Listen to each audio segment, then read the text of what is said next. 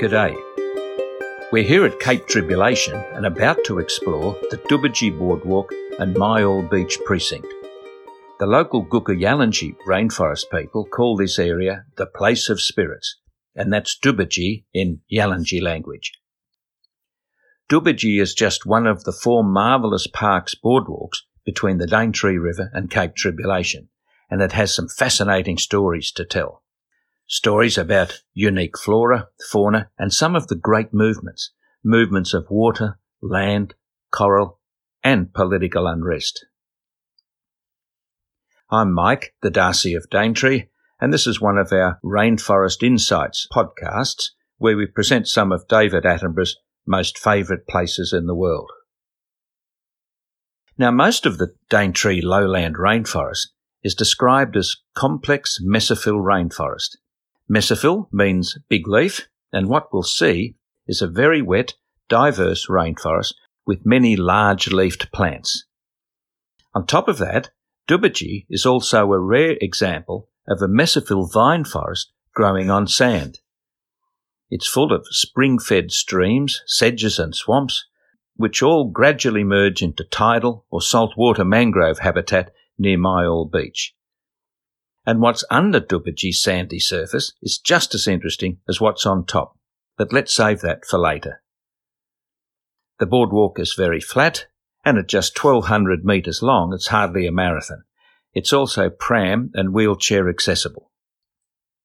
Okay, let's go and take a look around Dubidji. Just near the start here, we find this lovely natural fan palm gallery. Looking up, it is really fantastic, isn't it? With those big fronds spreading out like long-handled umbrellas and silhouetted at all angles against the skyline. Up high, clumps of coconut-like fibre embrace the top of the trunk, and down here some of that fibre has slipped round its ankles like a loose pair of trousers. Fan palms, by the way, were one of the common roofing materials of the Gukayalnji rainforest people, and they make really good umbrellas if you're caught short in the rain. Fan palms have very unusual root systems in common with the rest of the world's palms, and quite different to most trees. Most standard trees have vertical taproots reaching deep into the soil to get water and nutrients. In cyclone-prone and tropical rainforest trees, it's quite a different adaptation. Our trees often have buttresses with spreading roots, crisscrossing with roots from other trees to create a strong base. Fan palms and our other 14 wet tropics palm species are different again. They have big round root balls concentrated around the trunk, and their special cyclone resilience comes both from hiding under the canopy and swaying in the breeze.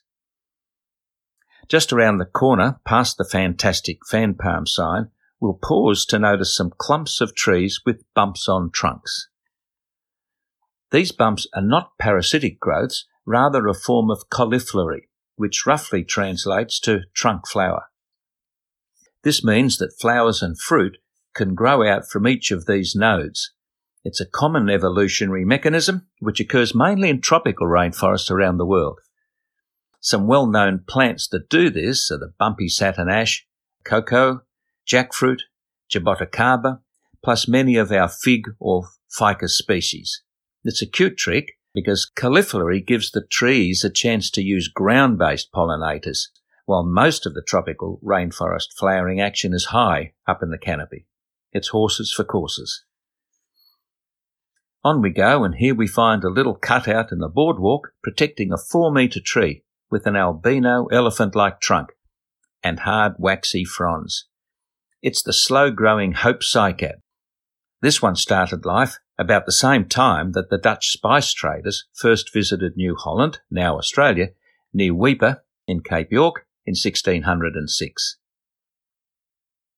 Here comes a major fork in the path, and right ahead of us in the corner is a huge old tree with masses of bare roots of strangler figs and umbrella trees growing as epiphytes on other trees, but growing from the top down. Now we'll take that right-hand route, keeping the line of freshwater sedges to our left. If we look around carefully, we might see a cassowary, the dinosaur bird, just resting near the water, or picking up and swallowing fruit. They might be large, but they can walk quietly and gently, and we should do the same. If we're lucky, a 40-kilogram dad and chicks might walk around the bushes or along the path. If it comes towards us, just back off slowly. Definitely don't run away and never get between Dad and his chicks. Can you hear that chook-like sound? You might have heard it during the night. It's the call of the orange-footed scrub fowl. And if they're not calling out in the distance, they'll be busily foraging around for food on the ground, scratching around. See those two small chicken-like birds over there by the mound of earth? It's not too clear, but you might be able to see their orange feet. Yep, that's the orange-footed scrub fowl, along with that notch on the top of its head. The giant mound of earth is actually their permanent nesting mound. It's about 2 metres high and 7 metres diameter. The scrub fowls dig a hole in the mound, where Mum lays one solitary egg at a time, then fills in the hole, and thereby completes all parental responsibility. About 45 days later, the chick digs its way out of the mound, totally independent and able to forage for itself and fly. Amazing. There's a lot more about these little guys in our podcast, Orange-Footed Extreme Bird. I think you'll enjoy it. A bit further on, over here to the right, we can see a short, reddish, solid-looking tree. This is one of my favourite examples of nature's quirky art forms. Is that a mouth? Is that someone's mouth that's open? A sideshow clown's mouth, perhaps? A tree with lips after an overdose of Botox?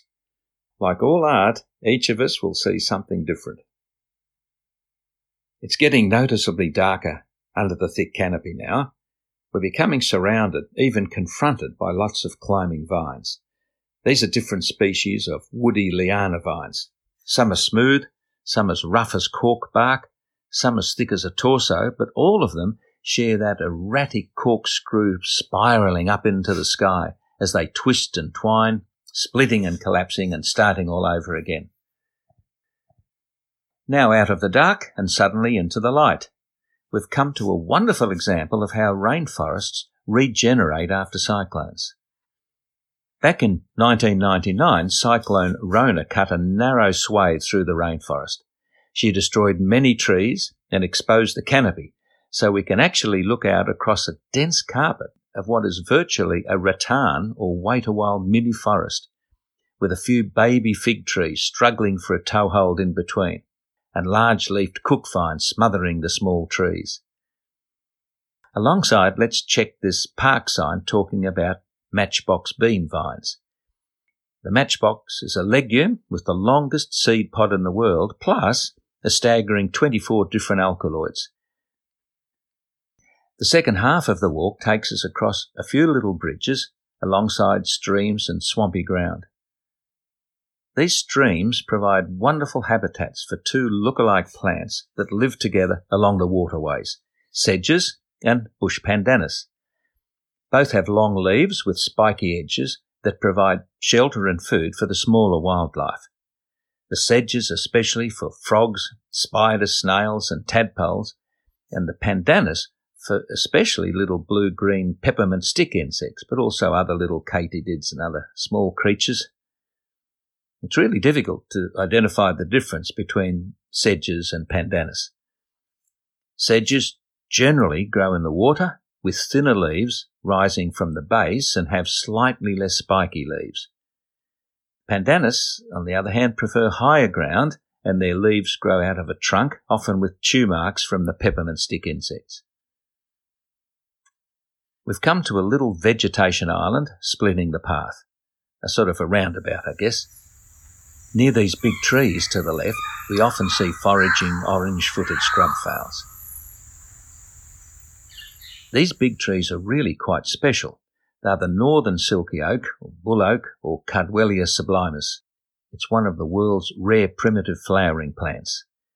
Its flowers and seed pods stick out above the tree branches up in the sky. The large papery seeds will later sprout into distinctive butterfly-shaped young leaves in the wet season. As we make a sharp left-hand turn, we'll take the time to look at some of the detail as the walk rambles along the stream and the swampy ground. We're finding a mixture of tree ferns, bumpy satin ash, magnificent melaleucas or paperbarks, blue-fruited quandongs, red beech, the one with the red papery trunk, various palms, sedges, pandanus, and epiphytic ferns hitching a ride on host trees. At another split in the path, here's yet another little vegetation island with an unusual primitive conifer. Look out for the drooping, flattish but smooth pencil-shaped leaves with a bright lime green colour. It doesn't look like a pine or conifer or podocarp, but it is. It's an ancient species called weeping brown pine or the northern brown plum. It actually has a type of plummy nut eaten by cassowaries. But plums grow from flowers, so these guys are not really plums but just plum-like. The sign on the little island also mentions looking glass mangroves. As we look up, we can see untidy branches with untidy leaves, grey-green on top and lighter underneath, and unmistakable. On a very lucky day, we might also see a tree kangaroo, as they have been spotted resting high up among the branches. We're nearing the end of the main walk, across two little bridges with dark mud, protruding mangrove roots, well-camouflaged crabs, and maybe a lace monitor or a red-legged paddymelon. We've arrived in a world of mangroves. Very prominent here at Dubici are the Bruguera mangroves. They're the tall trees with dark-coloured, almost grotesque arching roots, jutting out like square shoulders and propping up the trunk. While all mangroves have floating seeds, these mangroves have a strange way of propagating. Brugueras have small fruit and a long stem that actually grows on the fruit while it's still on the tree. So it's literally pre-germinated. Then some of these propagules float away horizontally on top of the moving water. It might look like they should drop down and pierce the mud like a spear, but this hardly ever happens. We'll take the right-hand path at a fork in the track, and soon after there's a T-intersection. The left track goes back to the car park, but we'll turn right for a look at Myall Beach, towards the gentle sound of the coral sea surf. The beach gives us a totally different perspective. Off to the left or the north is Cape Tribulation. Straight ahead is the fringing coral reef just offshore, and down to the south are low mangroves growing out from Myall Creek. Along the coastal fringe is a mixture of typical coastal plants like coconuts, she oaks, and sea lettuce trees. We'll spend a few minutes reflecting on the diversity of this Daintree living treasure. We've seen patches of lowland rainforest, swamps, mangroves, and coastal vegetation with fringing reef offshore. Each component is distinctly different, yet together they're a part of this wet tropics diversity. So while we walk back to the car park, let's talk about how Dubici itself came to be. The science is still a little ambiguous on the exact timings, but we're told that a few thousand years ago, maybe 7 or so, when the Earth was coming out of its most recent ice age, the sea levels rose between 1 to 2 metres above current levels. And for about 1,000 years, the shoreline was near where Cape Tribulation Road now is. Coral reef had already established itself over the continental shelf, and the reef kept creeping in to form colourful, living, fringing coral reef, with the coral forming a barrier between the sea and the rainforest, creating a type of lagoon. Pieces of floating volcanic pumice, broken chunks of coral, sand created by coral-eating fish, and natural erosion from the nearby mountains built up inside the lagoon. Then the sea level started their gradual drop once again, and the fringing reef became exposed at low tide, just as it is today. Ever so slowly, the sandy surface became suitable for vegetation, and voila, here we have it. Now we have today's Dubici, which is complex mesophyll vine forest growing on sand. Back at the car park and picnic area, now with its very own colourful modern history. It was once a police camp with caravans, a dog squad, even a portable jail on wheels. The police set up camp here in 1983 and 1984 during a battle over the Bloomfield track, famously called the Daintree Blockade. It was a torrid time for arrests, and being locked up for a day or two became a badge of honour. In 1996, the Daintree Rescue Program replanted about 12,000 trees in the car park area. The boardwalk and precinct was finally opened in 1998, minus the portable jail and dog squad, I guess. So that concludes our walk through Dubidji, the place of spirits. You may wish to check out more special Daintree places and podcasts through our Darcy of Daintree website. And if you're thinking of doing a private Darcy of Daintree tour, I can show you around Dubidji and some other fascinating parts of the Daintree. So thanks for listening. Until next time.